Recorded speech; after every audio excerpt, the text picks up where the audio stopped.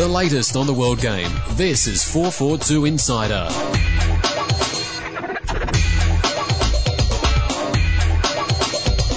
Hello and welcome to this week's 442 Insider podcast. I'm publisher Andy Jackson, and joining me as ever for now is still dad-to-be editor Trevor Travis. Has got to be 2 weeks after I didn't come into the pod because we were going. The birth of this baby is roughly coinciding with Fernando Torres' goal drought. Who's going to score first? Trev's baby will arrive and Torres will score a hat-trick and all hell will break loose. The waters will quite literally break. Anyway, Trev. Yes. Good to have you with us for now. Let's talk Champions League, AFC and UEFA. Let's kick off close to home at the moment. Melbourne victory on Tuesday night. Managed to get their first point in this season's Asian Champions League away at Tianjin Teda. They went behind, but then an equalising goal from Kevin Muscat got them back into it and earned them a point. So yes. Probably too little too late, you'd say. Yeah, probably they put themselves in a situation where they were going to have to go to tough places and win. Something you have to say is set pieces for Melbourne are still a problem, you know. And I would say that you should never really concede from a corner or that many set pieces. It's going to happen every so often. But it's happening to Melbourne on a sort of constant basis, and it's going to the point now that, you know, when they concede a corner, which is inevitable, and sometimes, you know, you need the option to put the ball out to just concede a corner, you feel like they're going to concede, and that's a massive problem and a real basic one to figure out in the training ground as well. So that's how they went behind, and that's one of the main things they've got to sort out. But I think, you know, in the context of that game in isolation, it was actually a very good result for Melbourne, because Tianjin were at top of the table. They'd beaten Jeju United away in Korea and beaten Gamba Osaka at home. So that's the first points they've dropped. So, you know, as a 90-minute game, I think victory could take a lot from that. Yeah, well, I mean, it's just that the first two games have left them with a mountain to climb to qualify. In Gary Van Egmont's column this month in the magazine, out now, he talks about how A-League teams can kind of beat these Asian sides, and it is a very simple rule of making sure you win at home and trying to pick up a point away. So if this was their opening game, we'd be sitting here going, well, that's a fantastic result and they've got a great chance, but they've thrown away too many points at home to stand a chance of getting through. Yeah, well, mathematically, it's not over yet. There's still 3 games to play. They've got 2 home games on the bounce, so you know they really need to win both of those games. The return game with Tianjin is on the 20th of April, and then a couple of weeks later they host Gamba Osaka. So they're the real sort of do or die games for Melbourne. So let's hope that they the public get behind them, because it's sort of yet to fire the imagination of the Melbourne fans down there. I think largely because they've been so abject in it. But, yeah. All right, last night saw Sydney FC get their second draw. This time at home to Shanghai. Shanghai took an early lead with a deflected goal from off Seb Ryle, but then Nicky Kyle scored a rare goal with his right foot. Yes. Bit of a shank on it. He just swung his leg at it.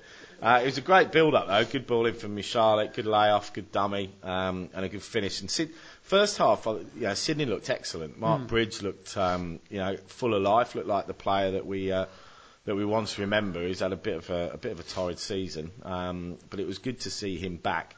And some of the combinations, Carl was looking very lively, but then they just seemed to.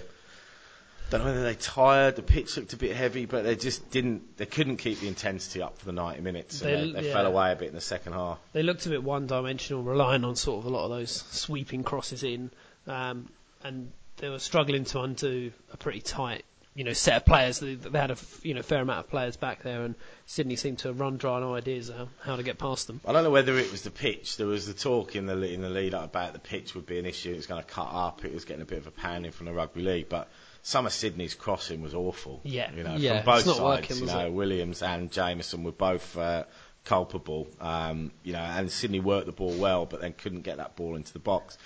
And towards the end of the second half, when they were chasing the winner, I just felt that they were having possession in sort of not too dangerous areas, moving the ball, but Shanghai were quite comfortable with them having the ball, because they sort of felt that they weren't going to get that penetration that they needed. No.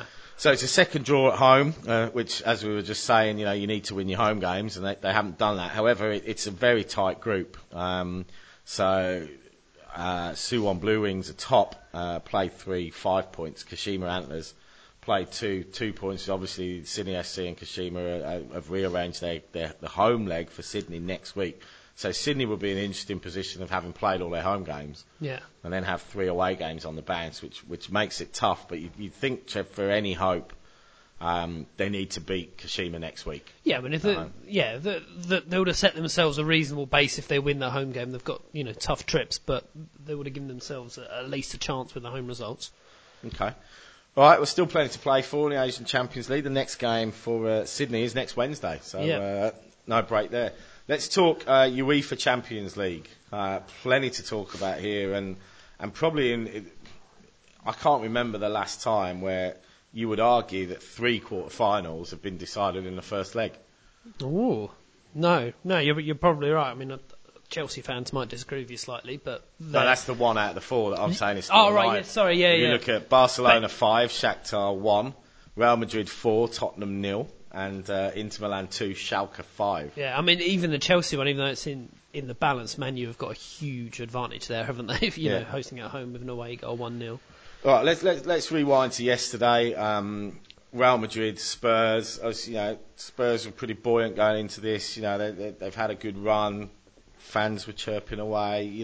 That all came to a little bit in the office. Of a grinding halt. I mean, some of the fallout of this, it didn't start well for Spurs, with apparently Aaron Lennon pulling out as they were walking onto the pitch. Sniffles. He had a bit of the sniffles, I think. Sore throat, I've heard. No energy, I've heard. It's just like, I don't know I've ever heard of it being that soon. I've heard of people pulling up in the warm-up, pulling a muscle or something, but having completed the warm-up, going back into and then, do we think it was sort of, I don't know, nerves, anxiety? I don't know that well as an individual. Very sort of, guarded about it, and it's like he just didn't feel right. He just said he had no energy, and as they were walking onto the pitch. So I mean, he strikes me as a fairly confident individual and confident player, and you would think that the opportunity to play at Bernabeu, arguably his only opportunity ever in his whole career. I don't know how it's going to end up, but it's a very good chance he won't get another chance. Yeah. You'd think he'd be up for it. It's bizarre. And so, much has been made of Harry not being a sort of tactical coach and, not having any great game plan and no dossiers on the opposition. But surely, they must practice set pieces. They must practice, combinations, counter-attacking, and Lennon would be a major part of that. We saw in the San Siro. It was his break from it. So, just as you're walking onto the pitch, to then have to throw Janus in has got to change the balance, because you don't have time to rearrange. You don't have time to say to the team, right, well, because he's such a different type of player. And also, you pull Lennon out, then there's no balance to the team, because what it means is that Real Madrid can just double team Gareth Bale without having to worry about a threat on the other wing. I mean, Janus was innocuous, wasn't he, really? Certainly for the first goal when he was marking Adebayor. He was nowhere to be seen. I suppose, 5 minutes in, they were fearing the worst. 15 minutes in, it was over, wasn't it, as soon as Crouch? Right, I mean, a couple of classic strikers. I mean, let's talk about that. I mean, this is a guy, this isn't a 18-year-old that's, wrapped up in the occasion, like loses his head. This is a guy that's played at World Cups, What was he doing? Daddy wrong legs. Daddy wrong, great headline from the Sun. Daddy wrong legs. What is he thinking? I don't know. He did a stupid sliding challenge. He got a yellow card, which is designed to warn players that they might get sent off, and then he done virtually the same challenge. And the place where he was challenging, even he's sliding in to get the ball, but it's likely because of the tackle he's got. All he's going to do is deflect it out for a throw-in. Just complete no man's land challenges, and as you say, after doing it, the first time, what he was thinking doing it 5 minutes later. Yeah. However, it was already 1-0 at that point. I had a massive row with a Spurs fan in the office, Macca, yesterday morning.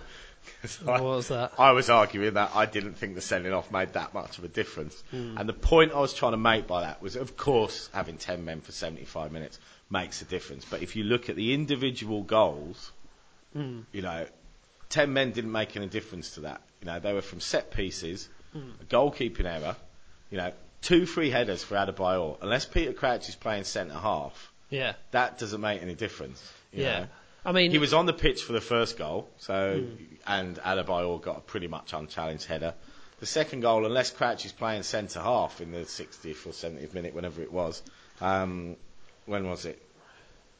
57th minute. Unless Crouch is playing centre half, he's not going to have any impact on that. Yeah. I mean, I felt as soon as Crouch went off that Tottenham fans had themselves a ready-made excuse. In a game, and there's no shame of going out to Real Madrid, but Tottenham were never going to get past Real Madrid in the Champions League, were they? Yeah.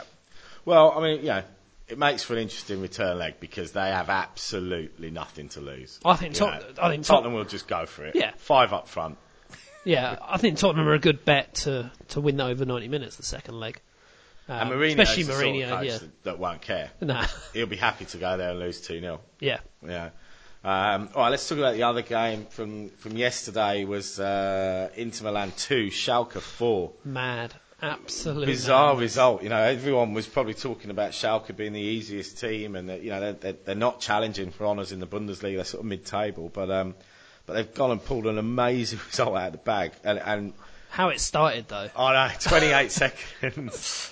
Yeah, I mean that was Stankovic, who's got a bit of a reputation for scoring screaming goals. Yeah, he's done it before. Yeah. If you haven't seen it, it's a controlled sort of falling volley from halfway after the keeper's cleared it, and it just rifles into the net. It's on the website with the video, so go on there and have a look. But I mean, obviously Schalke now in a massive box seat. But I mean, Inter did it in the last round, lost at home, and went and won away and qualified. They're the second team to do it. Can they do it again? No, I read some sort of stat about German sides that have 3-goal advantages, and it just doesn't happen.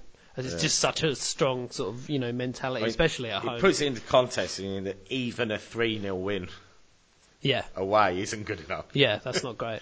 So they got a win by 4 goals. So there you go. To this morning's game, I watched the Chelsea Man U game. It was just a Premier League game, really, wasn't it? Tight.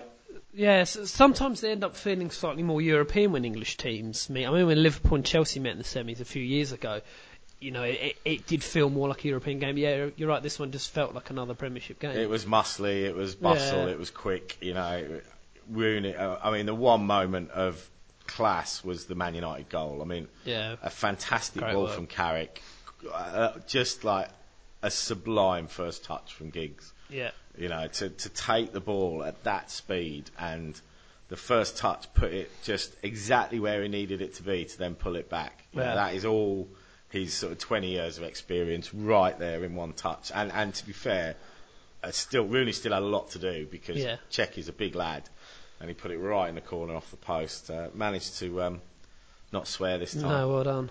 Yeah. And Barcelona. Yep. As you were. Yeah, 5-1. 5-1. Didn't see anything else happening. So you'd probably say, okay, let's say Man United are in the box seat. So we're looking at potentially a Man United Schalke semi-final and a Barcelona Real Madrid showdown. I'm pleased that Real Madrid and Barcelona aren't meeting in the final. Ideally, I'd quite like to see a Real Madrid Man U final, something like that. Be quite tasty. But I'm just so if it goes the way it's looking, I'm so looking forward to those 2 games. Just the Mourinho Barcelona again. Can he do it to him? I mean, because just imagine what's riding on that. Yeah. Mourinho went and did it to him last year with Milan. Yep. The league's Real gone. Madrid have not gone past the last 16 for 5 or 6 years. They took him there to win the European Cup. Yeah. And what tension that will be. Yeah. The second legs are thick and fast. Second legs are next week, so we won't have to wait too long. It is just bizarre that 3 of the games appear decided after the first leg. Normally they're such cagey affairs, but not this time round. All right, that's it for part 1. We'll be back very soon to discuss some of the news that's been making headlines on our website, au.442.com. The new issue of 442 is on sale now, and it's an EPL Legends Special Edition. We speak to Bergkamp, Klinsmann, Shearer and Giggs, plus a rare and fascinating interview with Aussie legend Mark Viduka. We count down the top 10 Aussies to have graced the EPL and hand out awards for the A-League season. 10 years on, relive Australia's world record 31-0 victory against American Samoa and look back at the stellar career of one of the game's greatest ever strikers, Ronaldo. In the iPad edition, there's 30 minutes of video plus additional photo galleries on Viduka, Klinsmann, Shearer and Giggs. On sale now at all good newsagents or on the iPad via the App Store. The latest on the world game. This is 442 Insider. Hello and welcome back to this week's 442 Insider Podcast. We're going to take a look at some of the news headlines of the week from our website, au.442.com. Now, Trevor, obviously off-season for the A-League. Yep. Major news is really just player movements. Jade North is looking to sign a contract with the Japanese second-tier club FC Tokyo. Interesting decision of you to print these out on A3 pieces of paper. Yeah, I've got this false saying. The Jane North story's on about a line. I keep remembering to. I keep trying to remember to reset my default and forget. And it's every time I print something off our website, it comes out on A3. So it looks like we're kids here. I have to put it in big writing. Jade North. Yeah, I mean, he needs to settle somewhere, doesn't he? yeah, he seems to have been a bit of a nomad recently. You know, Korea and didn't settle. Went to Wellington. Yeah. You know, sort of here, there, and everywhere. He just needs to get some games under his belt. But I'd question: is the A-League not a better option than Division 2 in Japan? Well, yeah. I mean, it depends how long he's planning to stay out there and if You know, he'll come back to yet another A-League club. Particularly when we've now got a coach of the Socceroos that is actively watching the A-League and has shown that he is willing to trust A-League players with a national shirt. You know, I don't know. J-League, absolutely, but I'm not sure that J2 is... I think FC Tokyo are still a decent side, aren't they? They only got relegated last season, so, you know, it's still a good chance to be surrounded by some decent players. Yeah. Mustafa Amini, obviously, has been in the news recently for heading over to Germany and trialling with Bundesliga powerhouse Borussia Dortmund. Very big, headlines there that he very much impressed them. He's only turning 18 this month. And it looks like he might have a decision to make because they are apparently Dortmund are rumouring to get an offer ready for him. He's got to go, hasn't he? Yeah, oh yeah, completely. You know, we're talking about should you end up going to lower league Asian sides? Well, you know, maybe. Should you go to Borussia Dortmund? Well, definitely, especially if you want to sort of, develop your technique and get some really good competitive games under your belt. I mean, their youth system's great. Germany's producing an unbelievable flow of good young players at the moment. He'll have a ready-made flatmate in Mitch Langerak. Yeah, exactly. I mean, he has to go, and it'd be a massive deal for him. I mean, it would be great to see him in, the A-League for another season, but it's one of those things you can't deny him when you've got something like that lined up. Laurie McKenna has headed over to China to take charge of Chengdu Blades. He got a draw at the weekend, and now they're looking to extend his stay. So he's looking at staying until the end of the season, which I think runs until November. Good, big Laurie fan. I hope he does well. Yeah, absolutely. He's still going to remain as a Mariners ambassador in Asia, and he moved quickly in taking Adam Kwasnik over there. He was actually on the score sheet. So a Brendan Santalab double, and Adam Kwasnik scored one. So all 3 goals. From Chengdu Blades at home to the champions Shandong Luneng was scored by Aussies with an Aussie in charge. There you go. So good on you, Laurie. Hope you're successful over there. Miron Bleiberg has moved to sign Sydney Olympic striker Alex Smith to a 1-year deal at Gold Coast. He's scored 4 goals in the first 2 New South Wales Premier League. American-born 25-year-old. Yep. Been here for 3 years, has forged his way, found a place in the New South Wales Premier League. So he's gone from Super League up to the New South Wales Premier League. So it kind of, Gold Coast has spoken a lot recently about how they're going to rely on their very successful youth team, and that's why some of the big signings are going. So while all of us are speculating that surely Gold Coast are going to go along and sign some really big names for the start of next season, it looks more and more likely that they're going to try and nurture a whole set of young players because that's what they think the league's there for. And he just seems to be another part of it, really. Well, he played professionally at Dallas in the MLS, so he's got some pedigree there. He just impressed on a week's trial. Now, one of the things that apparently he's known for is his hang time. He used to play basketball, and apparently he's got the nickname Alex Jordan. Right. Of how he hangs in the air. Right, okay. So we're going to see if he wears number 23. Yeah. The Melbourne Victory job. The vacant Melbourne Victory job is causing much speculation. Bosko Jurovsky has denied rumours that he's been approached. He is assistant coach at Nagoya Grampus via a connected source in Indonesia. ADO's managed to sniff this out. that he's ruled himself out. However, one person that Twitter was a buzz yesterday, Roy Keane. He's on holiday. Do you reckon? He was in Melbourne, then he was at the Sydney game last night. Yep. So he's holidayed in the two main cities. If you're on holiday, if you're Roy Keane and you're on holiday, yeah. Do you really go and watch Sydney FC in the Asian Champions League? But it's Asian Champions League. That sounds brilliant. That sounds like that could be really good. You probably just didn't know. Well, he was there last night. I hope he does. It'd be great. Apparently, a few people approached him. He just got up and moved. Yeah. He's renowned for being. So, what do we think? All right, let's him and Muscat together. That'd be nice. Ex-Sunderland, recently Ipswich fired. Ipswich bottom of the table, fired. You know. What do we think of him as a potential Melbourne Victory coach? Let's say he's interested. Let's say that they're interested. I think if you attempt to say anything too good, people will start going on about Terry Butcher. But aside from Terry Butcher, because this is Roy Keane we're talking about, the Sunderland fans I've spoken to him about rated him very, very highly, the job that he done there. And I think at Ipswich it was very indifferent. The problem that he's often had is that he's just clashed with chairmen and owners quite a lot. How that would be in Australia might be a little bit different because he might be given them tied. Well, you got a salary cap. Yeah, exactly. Transfers. You got a fixed squad. Because he's a big name, he might get a freer reign than perhaps he would over in England. So, yeah, I can see it appealing to him. But he's also, I think, a link here that not only I remember the story, which I think Aidan was when Roy Keane and Ricky Herbert were doing their FIFA Pro licences.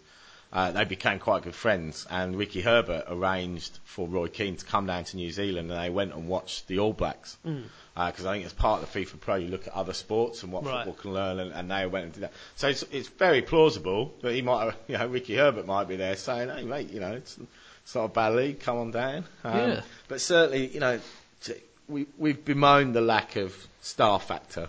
Yeah. Genuine sort of PR factor for, of course, Marcos Flores, Thomas Broich, fantastic on the pitch, but they're not going to, enthuse your non-hardcore football fan. Roy Keane is a name that will get people interested, get, as Dwight York did. So I guess certainly in the first period it would be a massive PR boost for the A-League. Then it will come down to whether he delivers on the pitch. Yeah, I mean, he is one of the greatest players to play for the biggest sides in the world. There's no doubt, and he's a big name and exactly the sort of guy that we should be targeting. Some interesting press conferences as well. Yeah, just make sure your phone's off. Oh no, yeah, I'd already played out in my mind a little bit. I wonder what it'd be like interviewing Roy Keane. What he'd be like, if we did him for the mag. I mean, he hasn't got an amazing reputation for dealing with media, but yeah, I think though, to be fair, I think he'd find the Australian media a little bit more friendly than the red tops in England. Well, it's just Ado there and his flip flops, isn't it? Yeah. It's nowhere near as tenacious. Lynchy, Mark Cockrell, Ado. All right, a quick go around the traps. I mean, if you haven't checked out on our website the Aussies Abroad Wrap, it is possibly the most comprehensive you will find anywhere. Yeah. I mean, I won't go through the whole thing here, but if an Australian professional footballer farts, it's in this story. Did you know Daniel Leach was playing for Barnet? I didn't. Until I read this. Interestingly, someone that we haven't heard a lot about recently was Mark Bresciano, who actually returned to the Lazio side after injury and played 83 minutes in that ding-dong battle with Napoli, 4-3 loss. Yeah. Carl Valeri, Sassuolo got a win. Mitch Langerak still on the bench for Borussia Dortmund. Rukovic has started, played almost an hour in Hertha Berlin's win. Brett Holman played a full game as Alkmaar closed in on European qualification.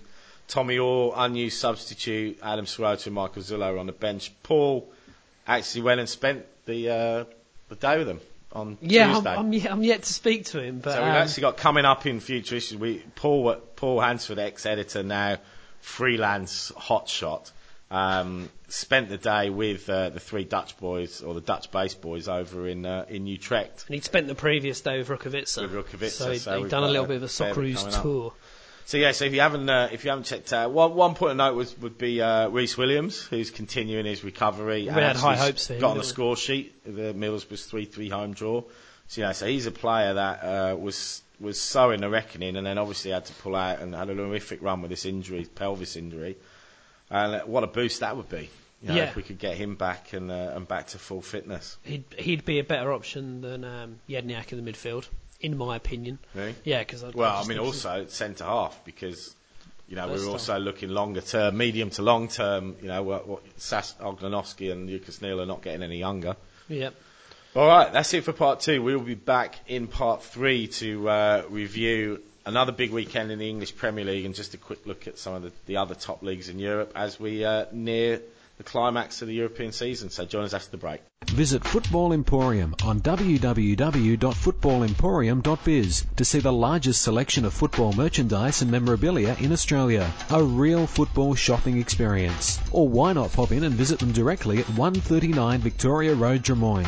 Or simply call them on 1300 4 Goals to find out what's new in the football world. Back to 442 Insider.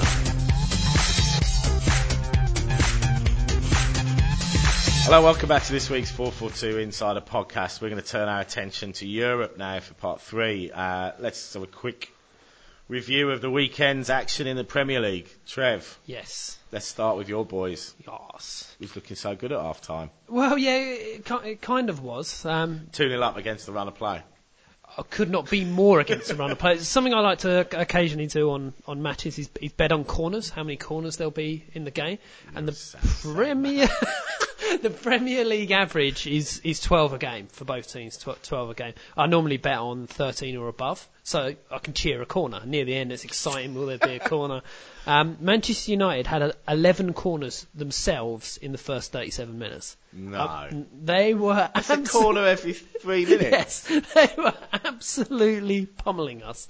We just happened to hoof up a couple of long balls to our big burly strikers, snatch a couple of penalties and be 2-0 up. But I've got to be honest, even going in at half-time, and I looked at their bench, and I just thought, well, there's Berbatov and Nani and Owen and Hernandez that can all come on.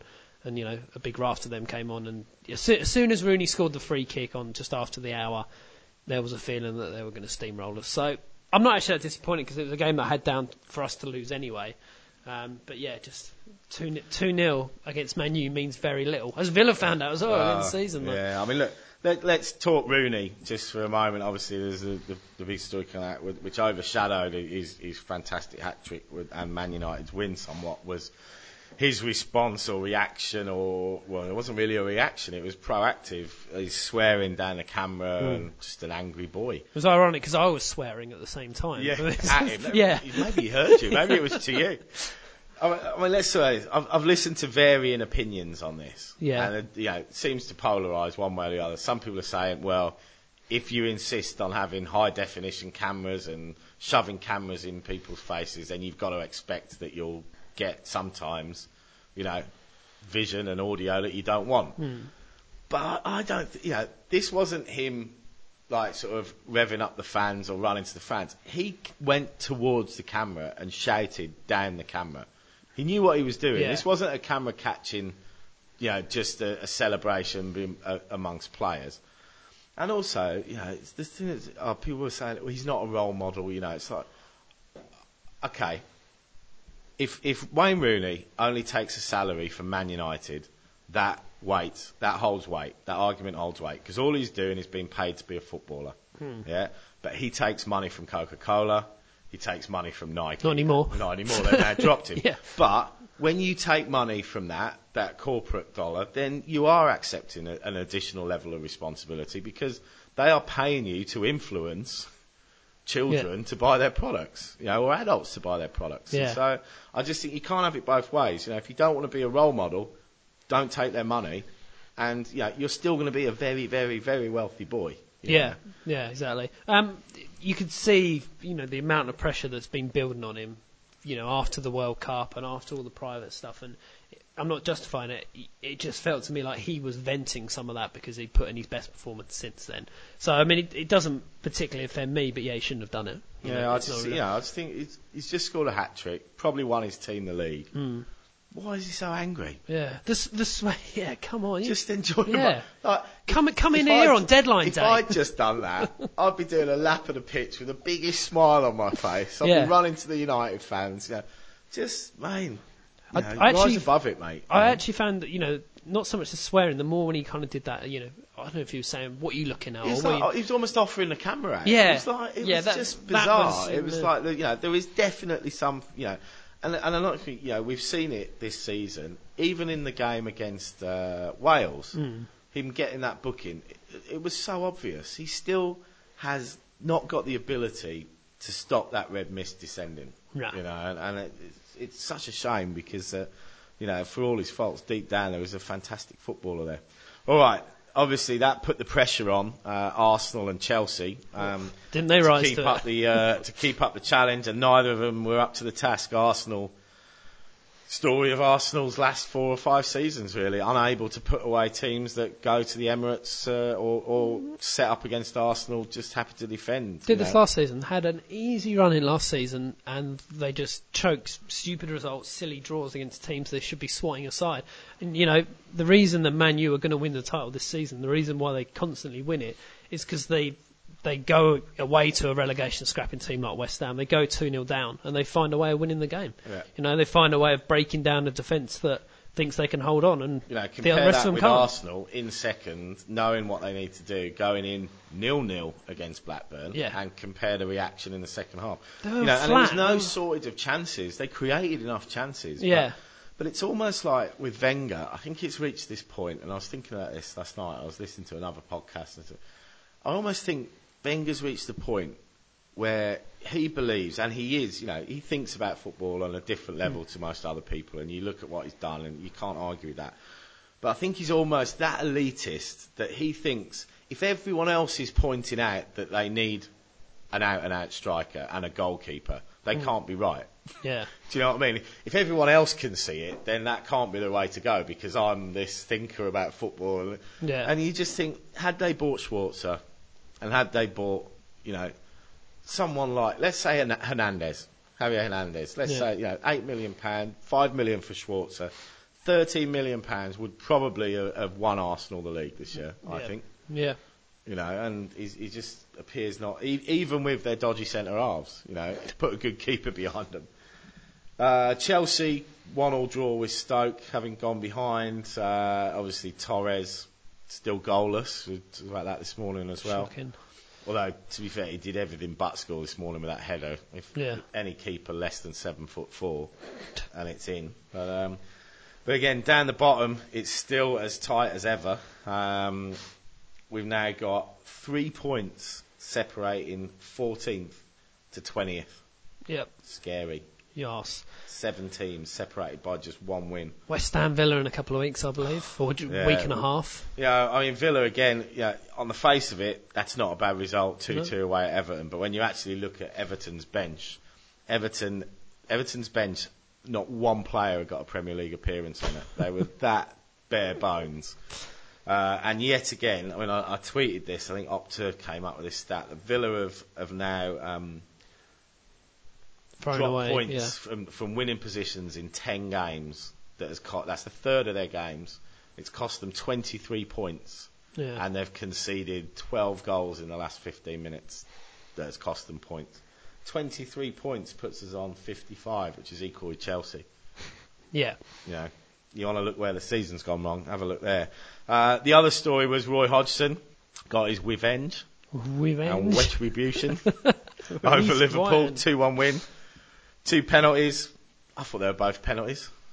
Yes, yeah. There was a lot of were they penalties? I thought they were both penalties. And good on him, I say. Yeah. I'm glad for Roy. Glad he got that. It was one of those things that just the timing wasn't right, and the Liverpool players didn't buy into his approach, and it just didn't work out for him. He's still a great manager, or a good manager, because I've criticised him in the past. He's still a good manager. Yeah. But you'd have to say, looking at Tottenham's result as well, 0-0 against Wigan, they're 5 points adrift from Chelsea. You've got to say now, I mean, Man United played 31, 66 points. Arsenal still with a game in hand and still have to play United, but now 7 points clear. So it's now not in their hands. If they win every game, they can't win the league. So you'd probably say, another win for Man United. It's all over. Yeah. Sunday games, just to sum up how bad a run I'm on with the punting at the moment. Yeah. I had a speculative 2 away game multi, Blackpool and Sunderland to win. Close. You got your money's worth. Both lost 8-0. Aggregate score. Fulham 3, Blackpool 0, Man City 5, Sunderland 0. And Man City finally sort of showing that they can play expansive football. Yep. 5 goals. And they're looking very good for a top 3 finish, Man City, which is what they talked about, doing at the beginning. And you'd have to say at the moment, if they can continue playing in this way and Arsenal continue to start, they've got every chance of finishing second. Yeah. But you'd probably say that they're almost secure in a Champions League spot now, barring a disaster.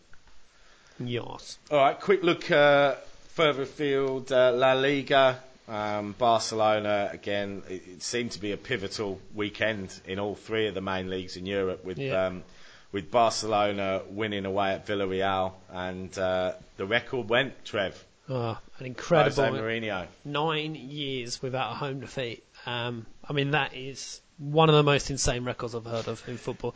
I'm sorry it came to an end, but I think even if it came to an end after a year and a half or 2 years, you'd still say that's a reasonable record. But 9 years is pretty insane, and probably a game that you didn't expect it to happen. It's the same when Barcelona lost to Hercules earlier in the season. Real Madrid wouldn't have seen this coming. Perhaps one eye on Tottenham in the middle of the week as well. Real Madrid went down 1-0 to Sporting Gijón with a Miguel goal on 79 minutes, which leaves La Liga looking like this, with Barcelona top, played 30 games, 81 points. Real Madrid played 30, 73 points. And then there's a massive 16-point gap. Compare that to the Premier League. To Valencia in third. So it looks like it's Barcelona's again, which again heaps the pressure on Mourinho to. There's a Copa del Rey coming up, and then obviously the likely meeting in the semi-final. In Serie A, it was a massive weekend in Serie A with AC Milan winning the Milan derby 3-0. Which put them 3 points clear of Napoli, who won an absolute humdinger 4-3 to Lazio, with Cavani scoring a cracking hat-trick, the pick of which was the third goal. It's a great touch and a lob over the keeper, which moved Napoli up into second. So it looks like this, with 7 games to go. Milan played 31, 65 points. Napoli played 31, 62 points. Inter played 31, 60 points. Then a 4-point gap to Udinese. So you'd probably say it's between those 3. So Trev, massive win. Pato opened the scoring within a minute. Yeah. You'd expect them to close out from there, AC Milan. Leonardo has actually got a horrific record in Milan derbies now as coach of both sides. Yes, yeah. I think he's not won in 9 Milan derbies, and I'm not even sure any of his teams have scored a goal. It's typical. He had to take on Mourinho's Milan before, and now he's switched over and tried to pick up the pieces from Mourinho. All right, well that's our trip around Europe. We are going to stay in Europe in the final part, where we're going to preview this weekend's action in the English Premier League. So stay with us for part 4. The new issue of 442 is on sale now, and it's an EPL Legends Special Edition. We speak to Bergkamp, Klinsmann, Shearer and Giggs, plus a rare and fascinating interview with Aussie legend Mark Viduka. We count down the top 10 Aussies to have graced the EPL and hand out awards for the A-League season. 10 years on, relive Australia's world record 31-0 victory against American Samoa and look back at the stellar career of one of the game's greatest ever strikers, Ronaldo. In the iPad edition, there's 30 minutes of video plus additional photo galleries on Viduka, Klinsmann, Shearer and Giggs. On sale now at all good newsagents or on the iPad via the App Store. The latest on the world game. This is 442 Insider. Hello, welcome back to the final part of this weekend's 442 Insider podcast. We are going to look ahead at another big weekend in the English Premier League at both ends of the table. Saturday night, Trev sees Wolves host Everton, Blackburn, Birmingham, Bolton, West Ham, Chelsea, Wigan, Man United, Fulham, Sunderland, West Brom and Tottenham, Stoke. Yes. What do you think? Let's go through them. Wolves, Everton.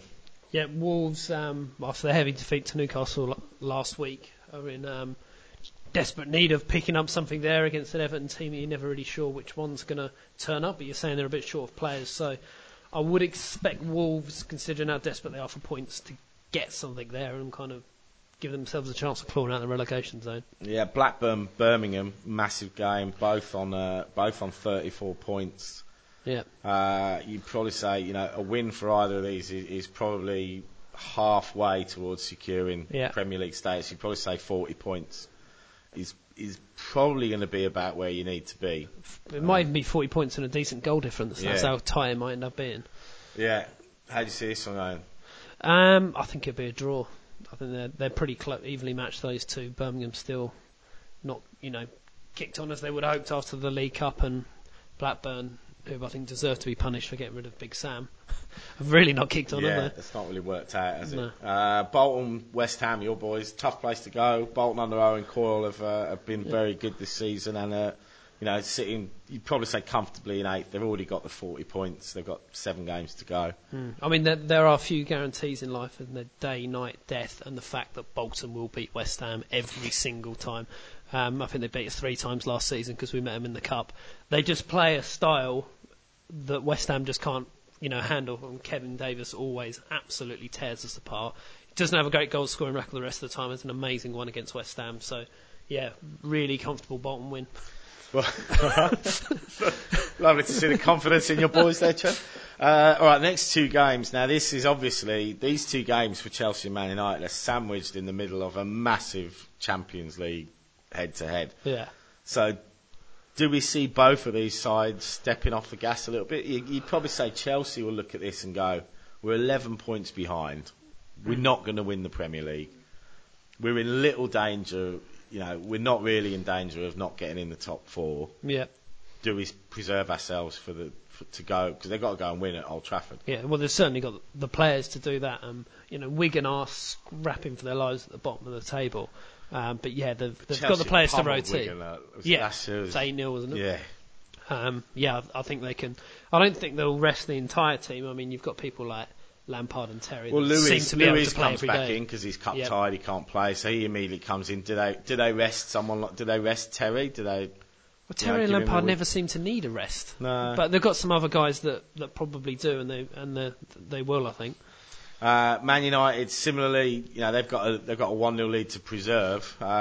You'd probably say that they're close to tying this up, and also he's really suspended. Then is he 2-match ban? I don't. It's not. I don't think it's been actually. He's been charged, but I don't know whether it will be heard in time for this week.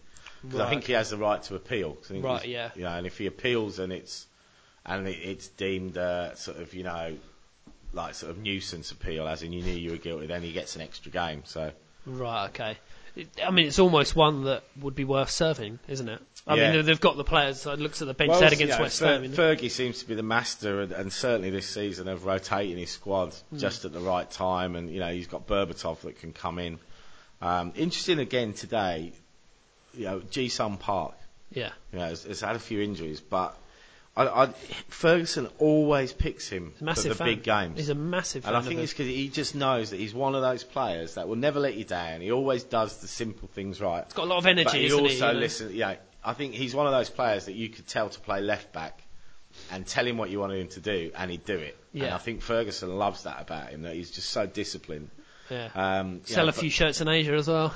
Yeah, but there were people like Scholes on the bench this morning. People like that can come in. So I think Ferguson will rotate the squad quite significantly. I think he'll rest Ferdinand. I mean, Ferdinand's hardly played.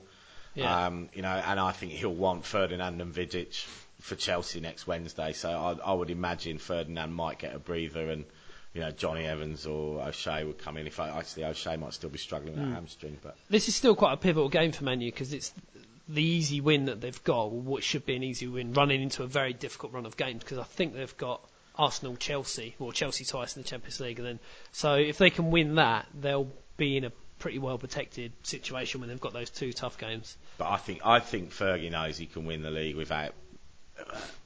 I think they could put a second string, not a second string, win, but a rotated side out and still win, even if they win 1-0.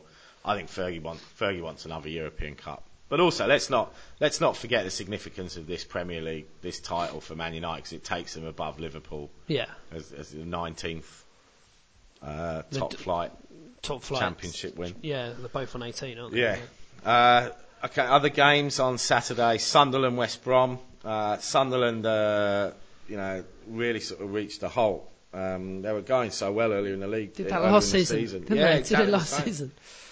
West Brom fighting for their lives. Again, they're on 36 points, so they're not far off securing their status. And again, for Roy, I think done it again, and he did it with Fulham, didn't he? When he went to Fulham, they were on the verge of being relegated, and he kept them up on the last day, I think it was. I remember having a discussion about Roy Hodgson about when it looked like Grant was going, and I said I've got no problem with Hodgson coming in. There was a lot of West Ham fans or fans of teams going, well, he doesn't play a West Ham style because he's more defensive. I just want to stay up. Yeah. I would have happily have taken him and had a better chance I'd to stay take that up. at the moment. Yeah. Tottenham Stoke. I think Tottenham are going to win a game. Where the Spurs go from Wednesday night, I mean, it must be such a, how does Harry Redknapp breathe some life back into that squad to get up to play against Stoke? Probably one of the worst teams you could have coming off that. They're going to go there, again, Stoke are probably one win away from securing their Premier League status, which is always going to be, a club like Stoke is going to be their primary objective each season. Yeah. I think Tottenham will pick up their first win in a while there. I think that.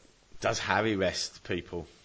Does he rest his only chance of getting in is to just have 3 or 4 attacking players on the pitch and go for it on Wednesday night. Does he rest Bale and the likes and sort of say, look? Well, I don't know. Or does he look at it and go, we're now out of the Champions League, we've got 8 games to get into the Champions League again next year? Well, yeah, they're 5 points behind Chelsea, remembering that Chelsea have got to go away to Man U. Yeah. I think you could make the point that this Stoke game is bigger than the Real Madrid game, because I think the Real Madrid game's gone. You could make it, and you just did. I did, yeah. Sunday sees Blackpool Arsenal. Yep. Can Arsenal do it on a cold Sunday? Blackpool. Can he do it? And Villa play host to Newcastle. Massive game this. Villa, Newcastle are probably not far off safety. Villa, very much not so.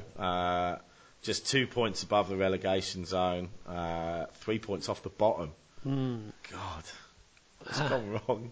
Well, we know what's gone wrong. This is a huge game. Villa have to win this. And what will be very, very interesting will be the fan reaction if Villa lose this game, because when we lost at home to Wolves, the vitriol that Houllier felt from the crowd, he said himself in the press conference he'd never experienced anything like it. It will be worse if we lose to Newcastle and we end up in the relegation zone come Sunday, which is highly possible with us playing after everybody else. Yeah. So, I guess the question mark would be, has Houllier got the heart for the fight to stay in it, I think he'll beat Newcastle. I think that's the win you'll get. And the game on Monday night is Tuesday morning our time, Liverpool Man City. Again, Man City, trying to secure that second spot. You'd probably say a win for them would all bar. You'd argue would probably get a massive step towards securing Champions League football. Liverpool still an outside shot for fifth spot. Yeah, they probably that West Brom game they lost last weekend. Think how different that would have been if they'd won that and then right behind Tottenham, which would have been great for being right behind Tottenham and helping out West Ham and Villa. Liverpool City should be a good game. City will be going there thinking a point's enough. Might be a tight one. All right. Well, still all very tight in the Premier League, and it'll make some fascinating viewing on Fox Sports over the weekend, so make sure you get involved. One more thing that we just need to mention before we go, the Johnny Warren Foundation dinner, the annual gala dinner is on again this year on the 25th of May, so mark that date in your diary. Always a great event on the football calendar. This year it's going to be held at Daltone House in Piermont, right next to Star City. Handy for afterwards. Confirmed guests so far include Holger Ossick, Tom Samani and Marcus Flores, the current Johnny Warren medalist. And we met with the guys there this morning, and there is definitely more people to come. They're securing other guests.